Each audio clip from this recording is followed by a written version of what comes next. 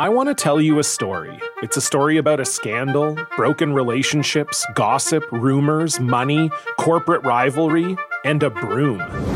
A performance-enhancing broom. My name is John Cullen. I'm a comedian, podcaster, and for 20 years, I was a semi-professional curler. And I want to tell you the story about how a single broom almost imploded the 500-year-old sport of curling. We felt like we were bringing a knife to a gunfight. It's the story of a superstar and his fall from grace. Well, I was being dragged through the mud. It's the story of two brother entrepreneurs with a dream. I said, that's great news. It's a story of intrigue. I still don't understand why we want to keep his name secret. The full story has never been told, so I'm going to tell it. Broomgate, how a broom almost killed curling. It was a year I'd like to forget. To listen to Broomgate, search for Broomgate in your favorite podcast app. That's all one word, Broomgate. This is the Straight Up Breakdown Podcast. Exclusively on the Hurrdat Media Network. Tell it to me straight up. Hello, and welcome into the Straight Up Breakdown Podcast, proudly part of the Hail Varsity Network. I am Greg Smith, I can't believe I'm about to say this. I finished a 10K over the weekend, friend. Today, I am joined by Hail Varsity word writer who is looking in shock right now at seeing this. I think this is the first time he found that out. Derek Peterson. Derek, thank you for being back on the show. How are you? It is not shock. It is... I'm very happy for you. Claps, slow claps. Well done. Claps. I'll take it. I'll take it. I don't think I could do a 10K right now, so good job. It was a journey. It was definitely a journey to figure it out. Like, it's funny because I really have not been like actually running all that long, to be totally honest, especially like distance running. My whole thing is I prefer doing like boot camps that involve some running or like HIIT classes just because the running would be hard and then over with. And then I could move on. Distance running was really not my thing. But I found out through this whole process, the reason that distance running was not my thing is because A, I was wearing the wrong shoes, and B, my form was terrible. And so once I figured that out, I have a hell of a lot less pain trying to run, and it's thus made it a lot more enjoyable. Yeah, I imagine both of those things will make running less enjoyable. I think I messed up my knee again after I got it fixed a long time ago, and I've just never gotten it fixed again. And so I don't run. I just hop on a treadmill and do incline walking for like 30 minutes at 12 incline. Which will get the job done too. Like, and what you will then emphasize. Saves my knees. Yeah, because the way part for this, it sounds ridiculous now to say, but you'll understand, is that I used to prefer running an incline because it hurt my feet less. And it turns out that the reasons that was because I was striking weirdly. It's probably doesn't look as badly as people are picturing it right now. You're probably like, how the hell is he running? But nevertheless, it was painful in ways that it should not have been.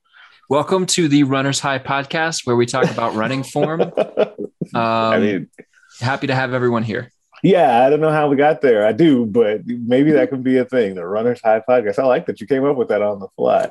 I did not have Derek on here today, though, to talk about running or the Runner's High or my terrible form.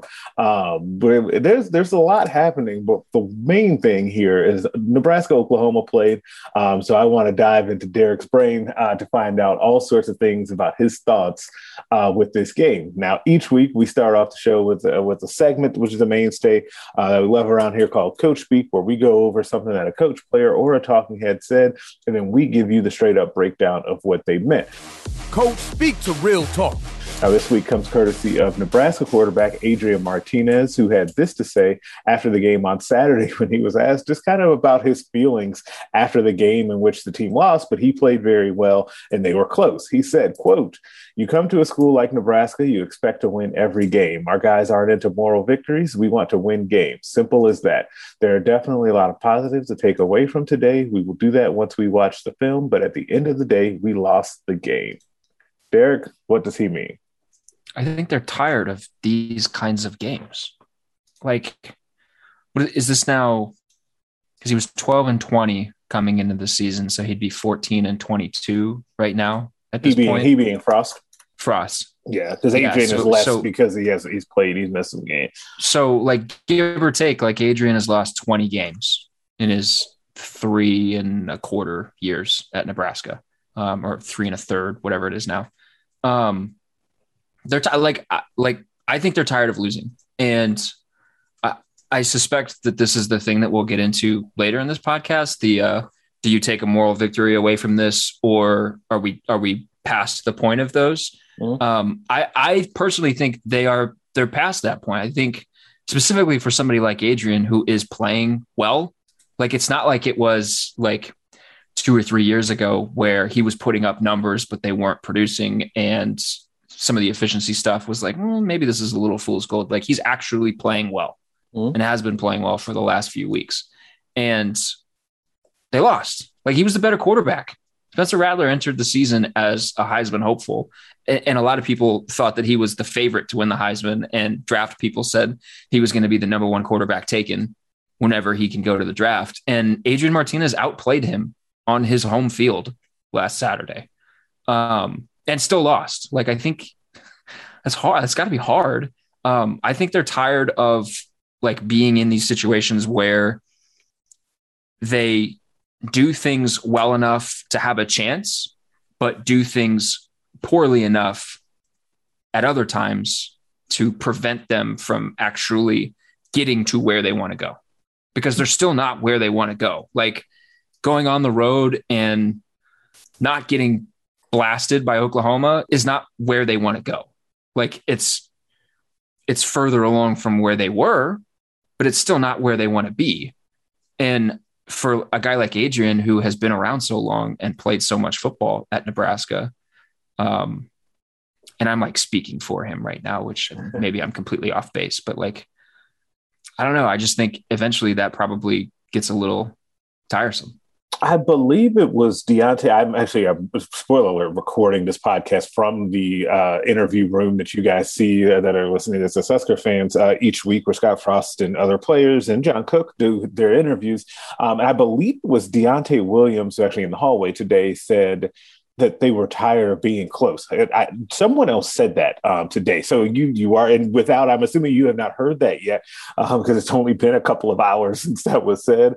I'm vibing with you on that. I do think that the players are tired of the almost and the if only for a couple of these things. And I do think that it hits differently when you are playing well. And the reason why I think that Williams matches up well with Adrian in this particular scenario is that defense is frankly playing their asses off. I think that they're having a really, really good season.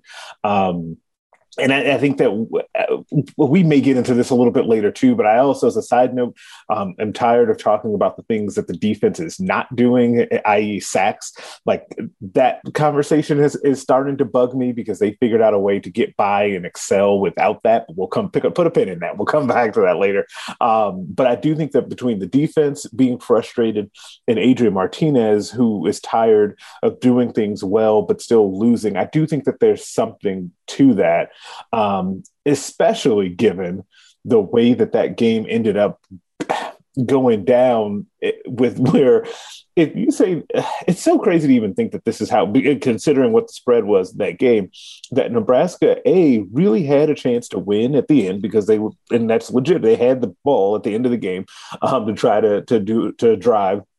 But then, by the way, the thing that was plaguing them all game is what ended up getting them in that end on that drive, which was offensive line play. And whether it was lack of protection or penalties, i.e. that first drive, that's one of those things that falls into the bucket of same old thing that we've seen over and over again. So that was one point. And then the other tier of the game that cost them the game is special teams again. Like it's just, it has to be frustrating to see that. Yeah.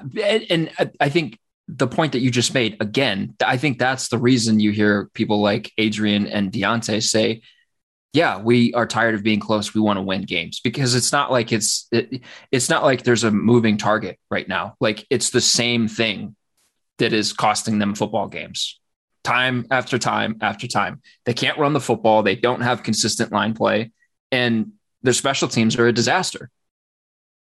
And it's so I'm trying to think, and I don't even know if it's fair to be like which one of those is more frustrating. But if I did have to pick one, I actually might pick the special teams, given how much talk there was on the off season about, hey, we're starting practice with special teams and we're talking about it. And everybody like the smirk there, and everybody is doing like everybody's focused on it. And we have this coach and that coach helping out with it. Like, given all of that, to see what special teams has been like, has been really bad. Like you just can't, because it's one thing for special teams to just be a neutral for you, to be something that doesn't win or lose you games. It's another thing for it to continue year after year to actively lose you games and to really be able to point to multiple games and say, yeah, special teams cost them that game. It's weird. Yeah. I mean, I don't know how many people saw this because I'm pretty sure it was deleted, but a former special teams stalwart guy tweeted some shade during the game. Yeah. Where he was like, yeah, special teams was never focused on, which for someone that was as involved with that phase of the game as this particular individual was, that doesn't look good. No. And like, you look around college football and like the teams that win have a good quarterback, they can run the ball, and they have good special teams. Nebraska has one of those three things. Yes. And it's the quarterback.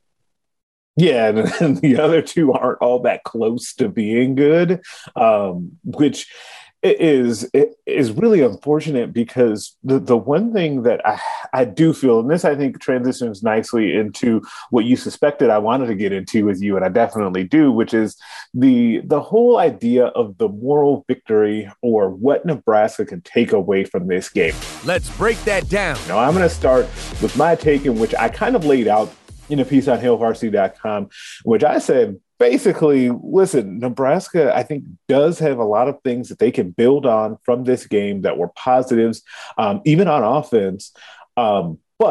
But in the end, you can't also say that without saying that the same old mistakes did plague them. And that's what's going to really be the key, not just to, the next game against Michigan State, but really the entire tenure of this coaching staff. Like, we are in that territory.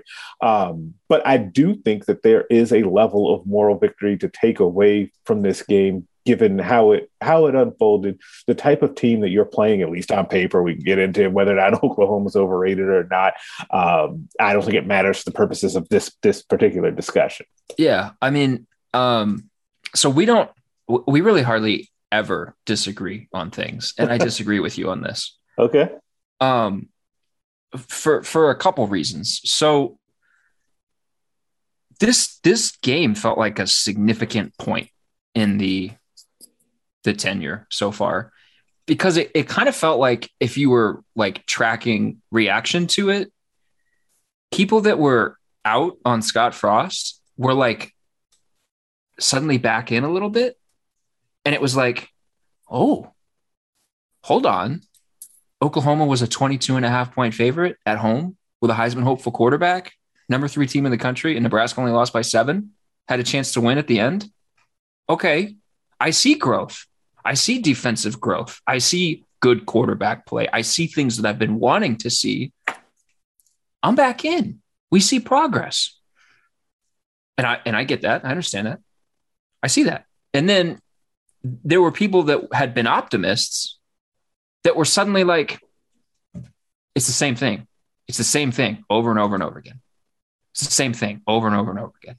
And for me, looking at this game, I think I kind of fall into the latter. And part of that is Oklahoma related. Part of that is Nebraska related. The Oklahoma part first. Oklahoma has been favored by a combined 53.5 points in the 2 FBS games that has played now. So Nebraska and Tulane, 53.5 points they've been favored by combined. They've won those 2 games by a combined 12 points. That's 41 left on the table. I've already said I thought Adrian Martinez outplayed Spencer Rattler. I'm not all that impressed with Spencer Rattler through the first 3 weeks. I think Oklahoma looked overrated to me. It seemed like this was a team that was the 3rd ranked team in the country and not anywhere close to being the 3rd best team in the country. And so that's part of it. Like part of it is like, I could get really, really excited about Nebraska only losing by 7 to Oklahoma because we were expecting, and I was expecting Nebraska to not be close in the fourth quarter. And it was. So that's a point of progress for them, and certainly something that they should feel good about because they played well in certain respects. Adrian, particularly, the defense played really, really well. But like, it's the same stuff. I don't know how to explain what's going on with special teams. I can't wrap my brain around the special team situation. I just don't. If you're saying that it's valued and you're doing all of these things in practice, why has there been no change? There has been, and that's speaking in absolutes. It seems like there are still disaster situations on special teams when really, like, you shouldn't have those. Yeah, we like term it on the side, like inventing ways to give up points or to lose games. That's what we talk about. Like it's a weird thing that happens to Nebraska where like one of your linemen just gets absolutely blown up to the point to where the ball gets like hit into them and blocked, and then the other team picks it up and runs it all the way back. Well, so that's where I'm going next. That's where I'm going next. Happen? Like, how often does that ever happen? I don't want to pick on that specific player, but that guy was replaced for this Oklahoma game because through the first 3 weeks of his season, he was consistently getting beat or consistently putting bad tape out there. And the guy that replaced him was the guy that he replaced a year ago because that guy was consistently getting beat. And then the replacement, he's a guard. He's not a tackle. He's not used to being in space. But like the play where somebody was coming stunting around from, it was Hickson's right coming through the middle of the line. And Hickson just completely whiffed on the block, completely missed him, and pancaked his own lineman. It looked like I saw it all over social media. Like it looked bad. They're supposed to be athletic. That didn't look athletic at all. They're supposed to be, we were told they were going to be the strength of the team, the offensive line. Yeah. And every single one of them had a penalty called on them. Juergens had 2 extracurricular penalties called on him. And the second one wasn't a penalty. I get it. It was a dumb flag. I understand that. But after you have one, you're on thin ice. And his explanation after the game seemed to display that he either didn't care about that or doesn't think that's the case. I don't know. The offensive line has been problematic. A buddy of mine was texting me Thursday night last week as they were watching the Nebraska Buffalo game. And I was just getting like clip after clip after clip after clip into my inbox of pointing at a lineman, watching him get bull rushed off the ball, and then again and again and again, and then looking at another lineman, watching him get beat again and again and again, and then looking at another lineman, watching. The offensive line hasn't been good. And like, this is kind of emblematic of Nebraska's offense for the last 4 years because they've looked good on paper. And when you look at some of the advanced analytics, they look good. So like some of the advanced stuff right now, if you look at Nebraska's offensive line, like line yards with footballoutsiders.com, basically like how many yards rushing does the offensive line open up? Right. Nebraska's like in the 40s nationally, which is above average. But there's also, I don't know how useful some of the advanced analytics are right now. I was reading that like ESPN and NCAA's play database is wonky and missing plays. So some of the per play stuff is going to be super flawed and not usable right now. No, I don't know if that influences Football Outsiders data. I don't know where they get their information from, but that's out there. But this is like, they look good on paper and then you watch them and they don't look good when you watch them and they don't look consistent.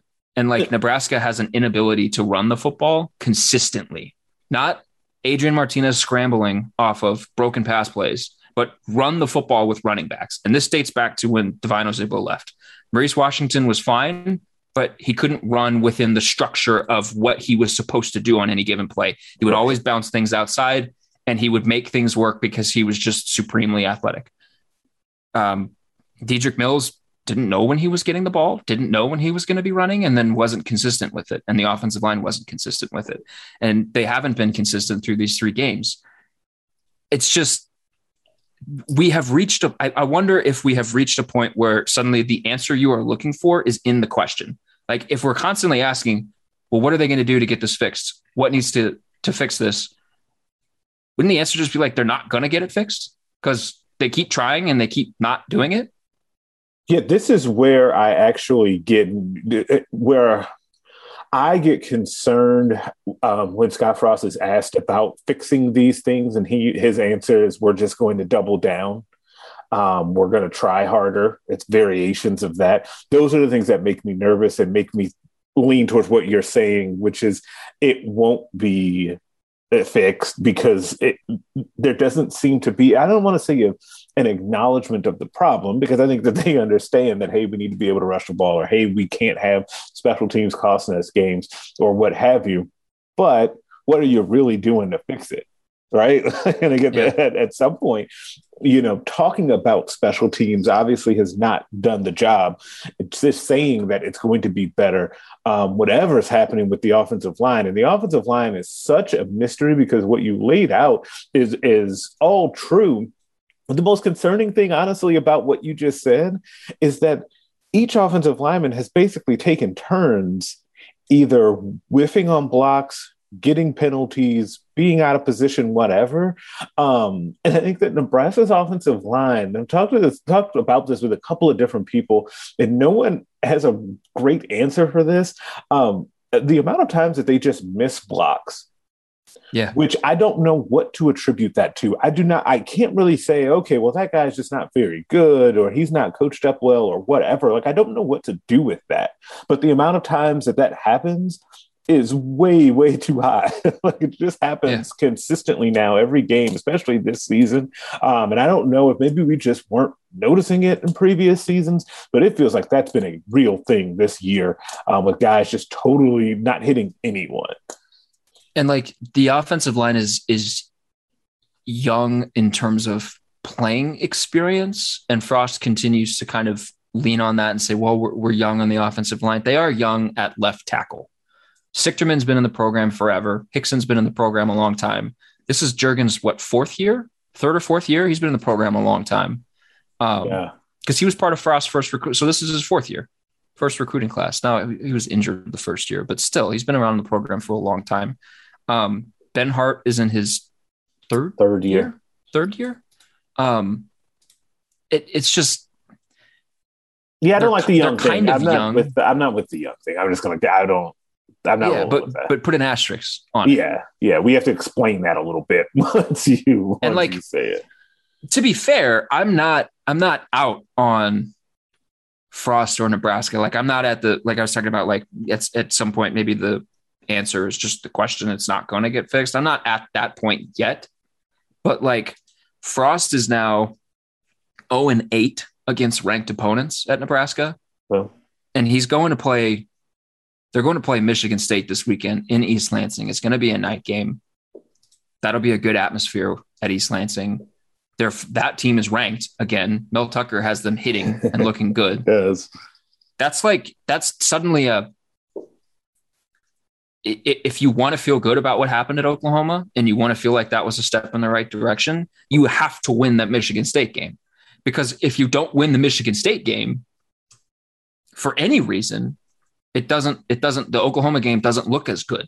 Then it just looks like just another game in the loss column that they've had a bunch of. If you win the Michigan State game, then you can say, heck, yeah, that was a turning point. That was a turning point for us. We didn't flinch.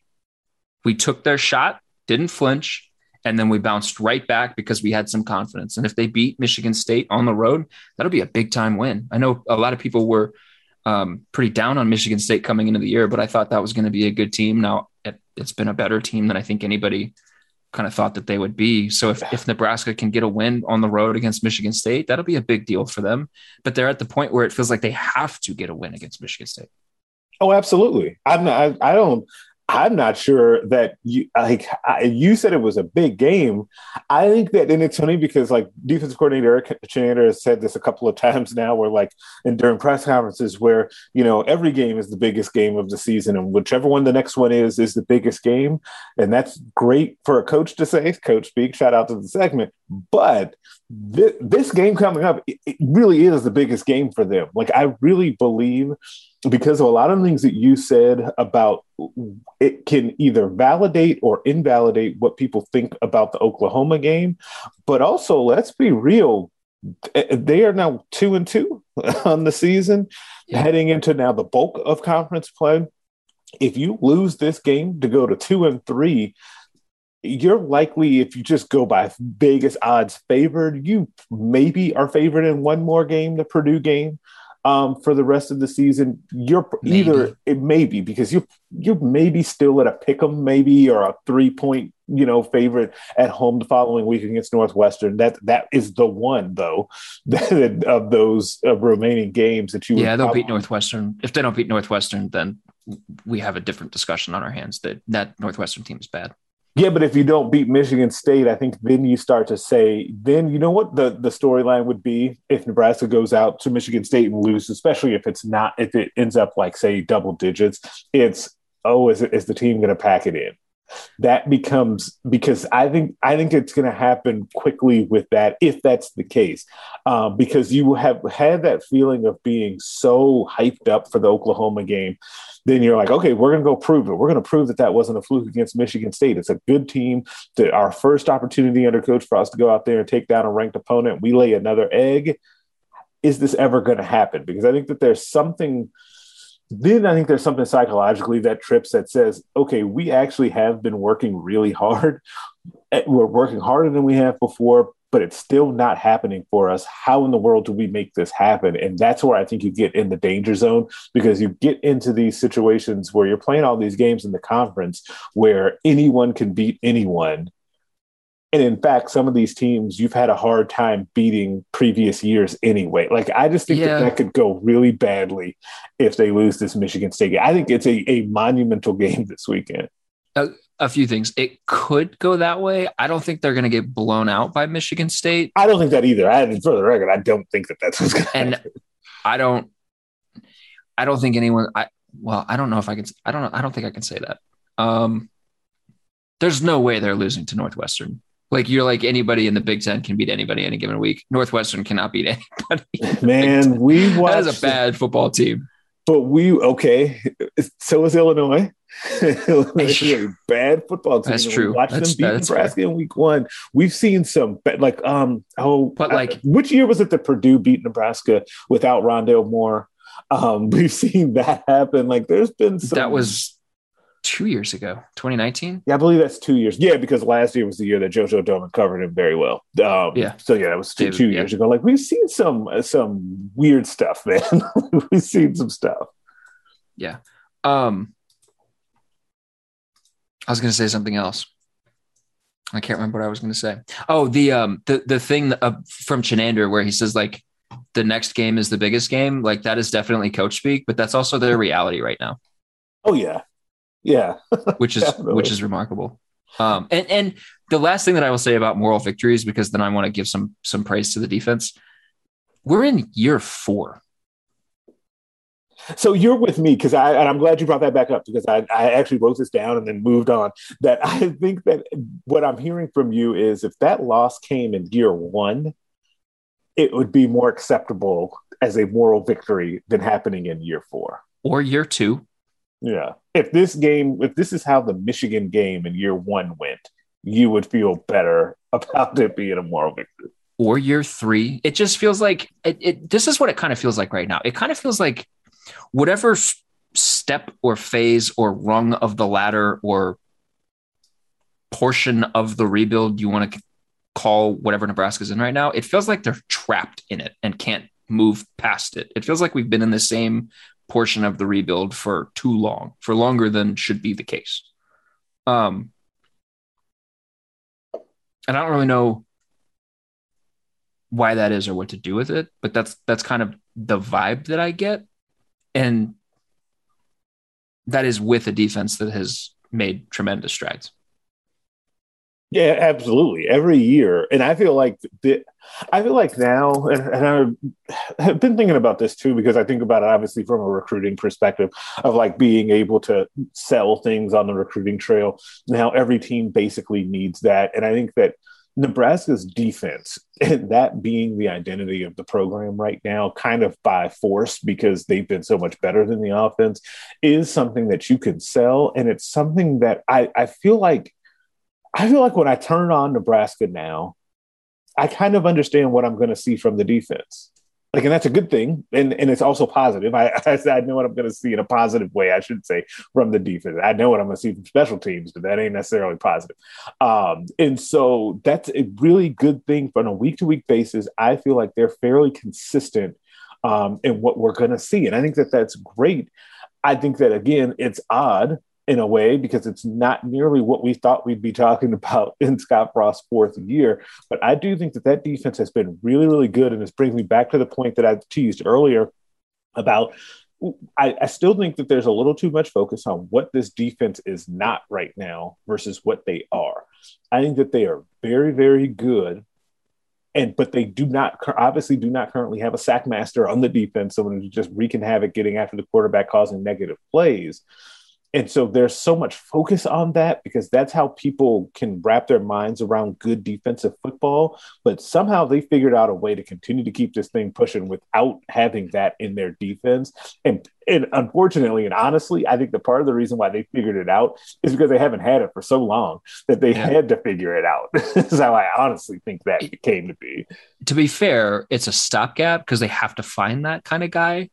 So eventually, if they were to ever get to the defense they truly want to be, they're going to have that guy, because they would never be able to. Now, this is a long way off, but they would not be, I don't think, be able to win championships without that. I think you would have to have that element. Now, again, hear me when I say this, they're a long way away from that, but that being the ultimate goal, you would have to have that. Yeah. So getting to the quarterback for sacks and then creating turnovers are kind of the two things that you look at. They're going to give up a couple of third downs, apparently, give up some third and longs. If they can get themselves into 3rd and 17, but still give them up every once in a while. Yeah, that's. But here's this hypothetical for you. It is December of 2017. Scott Frost has just stepped off the plane in Lincoln, Nebraska. Yep. I come to you and I say, look at the calendar for 2021. Mm-hmm. That'll be Scott Frost's 4th year. Lincoln Riley is still going to be at Oklahoma. Oklahoma is still going to be very good. They're going to be one of the best teams in the country, one of the highest ranked teams in the country. Nebraska is going to hold them to 23 points. What would you say? What would you think the result of that game would be? Oh, I would have thought Nebraska destroyed them. If you told me that they had, at that point, that day that he stepped off the plane, you told me they hold them to 23 points, they've probably won like 50-23. Is honestly what I would have thought. That now Nebraska is okay. If Oklahoma is ranked 3rd, Nebraska is right in that mix. Nebraska's 2nd. Yeah. Yeah. So I looked this up Saturday night. So dating back to 2013, Oklahoma had lost 8 straight games in which it had been held to 24 points or less. 8 straight dating back to 2013. So from 2013 to 2016, they lost 8 straight games.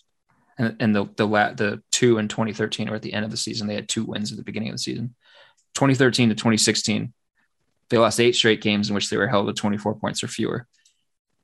For the 2017 season, Lincoln Riley took over as head coach. Bob Stoops retired. He had never been held below 27 points. A Lincoln Riley coached Sooners team had never been held below 27 points. And that includes playoff games, college football playoff games. Nebraska held them to 23.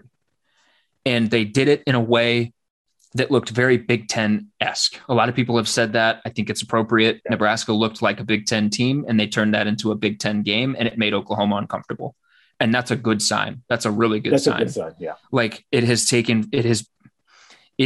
Frost a long time to get his team to this place, but this is where he wanted to get them to. And he had a long way to go. And in a lot of respects, we're there. They look like a Big Ten team, and that's a good thing. But they scored 16 points, and that was the 9th time under Frost in his 36 games that they have been held under 20 points, at 20 points or below 20 points, which is like a quarter of their games for this offensive system and what it was supposed to be. It's just something that is. So we'll see. We'll see what happens in East Lansing. Things are going to get weird in East Lansing, I feel like. Things are going to get weird. One of my favorite college towns. But yes, things are definitely going to get weird. Now, every week we end the show with a segment that we call Put Them on Blast, where we basically put someone on blast for something that they did or said. Put them on blast. Today, I'm going with a repeat because I saw this thing coming. I saw it coming a mile away when the NFL put in that stupid taunting penalty enforcement thing that they wanted to do, that this was going to get out of hand and we were going to have all these silly plays. Now, I barely turned it on. I saw some NFL yesterday. We recorded this on a Monday, saw some NFL on Sunday, and guys are getting flagged for doing the no-fly zone. We're seeing just flags on flags on flags for celebrations. And I want to know, and I don't know, and maybe I missed it. Usually at some point after the fact, the behind the scenes details comes out on who exactly wanted this and why exactly this has to be a thing. Because I need to know, why does this need to be a thing? Because no one on my timeline yesterday was saying, yeah, they got him. Get those no-fly zone penalties rolling. We don't want to see that garbage. No one's saying that. I just don't understand why this has to be something that the NFL is doing. It brings back the old no fun league thing that they had in full force before they kind of laxed the touchdown celebration stuff. Thought they were going in the right direction on that. They are not. These celebration penalties are the absolute worst. The NFL, the refs, everybody involved in this has to go on blast. You have joined my side. I think taunting penalties in sports are stupid. Oh, they're dumb. We should not have them. Especially at the professional level. At any level, we should not have them. Taunt. Talk your smack. We have the greatest athletes in the world, and we are pounding into their brains that they have to be the most competitive person on the field or on the court or whatever. Yep. On the pitch. Don't flag them for taunting. Right. Come on. It's dumb. Can I put a thing on blast? Not necessarily a person. Can I put a thing on blast? You can put whatever you want on blast, our friend. I would like to put old age on blast because I did not see that coming. I should not be old, but I have become my father in one very disappointing aspect. So Thanksgiving, Christmas trips, my dad and his dad after lunch would just be passed out in the recliners. They'd take a midday nap. Yeah. If I have a big lunch, I have to nap afterwards. It's dumb. So Saturday, I had a big lunch, and then I napped after Alabama went up 21-3 on Florida. And then I wake up, and it's 31-23. I'm I missed the best part of the game. What happened here? So I need to put old age on blast because I am too young to have to take midday naps on a Saturday. And I am not okay with missing key parts of big football games. The number one team in the country almost lost, and I missed half of the drama surrounding that. And for that, I need to put old age on blast. I feel like that has to be in the Hall of Fame of Blast on this show. Sasha, who is so graciously producing this, save that, please. Rack him. Because old age going on Blast is a plot twist I did not see coming today. But there are a lot of people out there that can empathize with that because I'm with you. The naps after big meals happen a lot more frequently than they should at this point. It's funny. You used to make fun of those guys for having to do that. What's wrong with you? And now it's definitely it catches up to you. It definitely does. And I'm still a child. If Dustin listens to this, he's going to text me and tell me that I'm still a child, and so I shouldn't be complaining about old age. I'm too young. Your back hurt, Greg. Too? Your back hurt? My back does hurt, actually, and my hips hurt, and my knees hurt. Yeah. No, I went to the gym before this podcast. Oh, look at you. It's probably poor form to bring it all the way back around to the way we opened this podcast. Poor form. that's fine. And now I have to make a decision if Poor Form or Runner's High is going to be the title of this podcast. So I'm leaning towards Runner's High. And that'll do it for today's podcast. Subscribe to the podcast everywhere you listen to them. Rate us, leave us a 5-star review. If you leave 4, I'm inclined to think you're a hater and nobody wants that.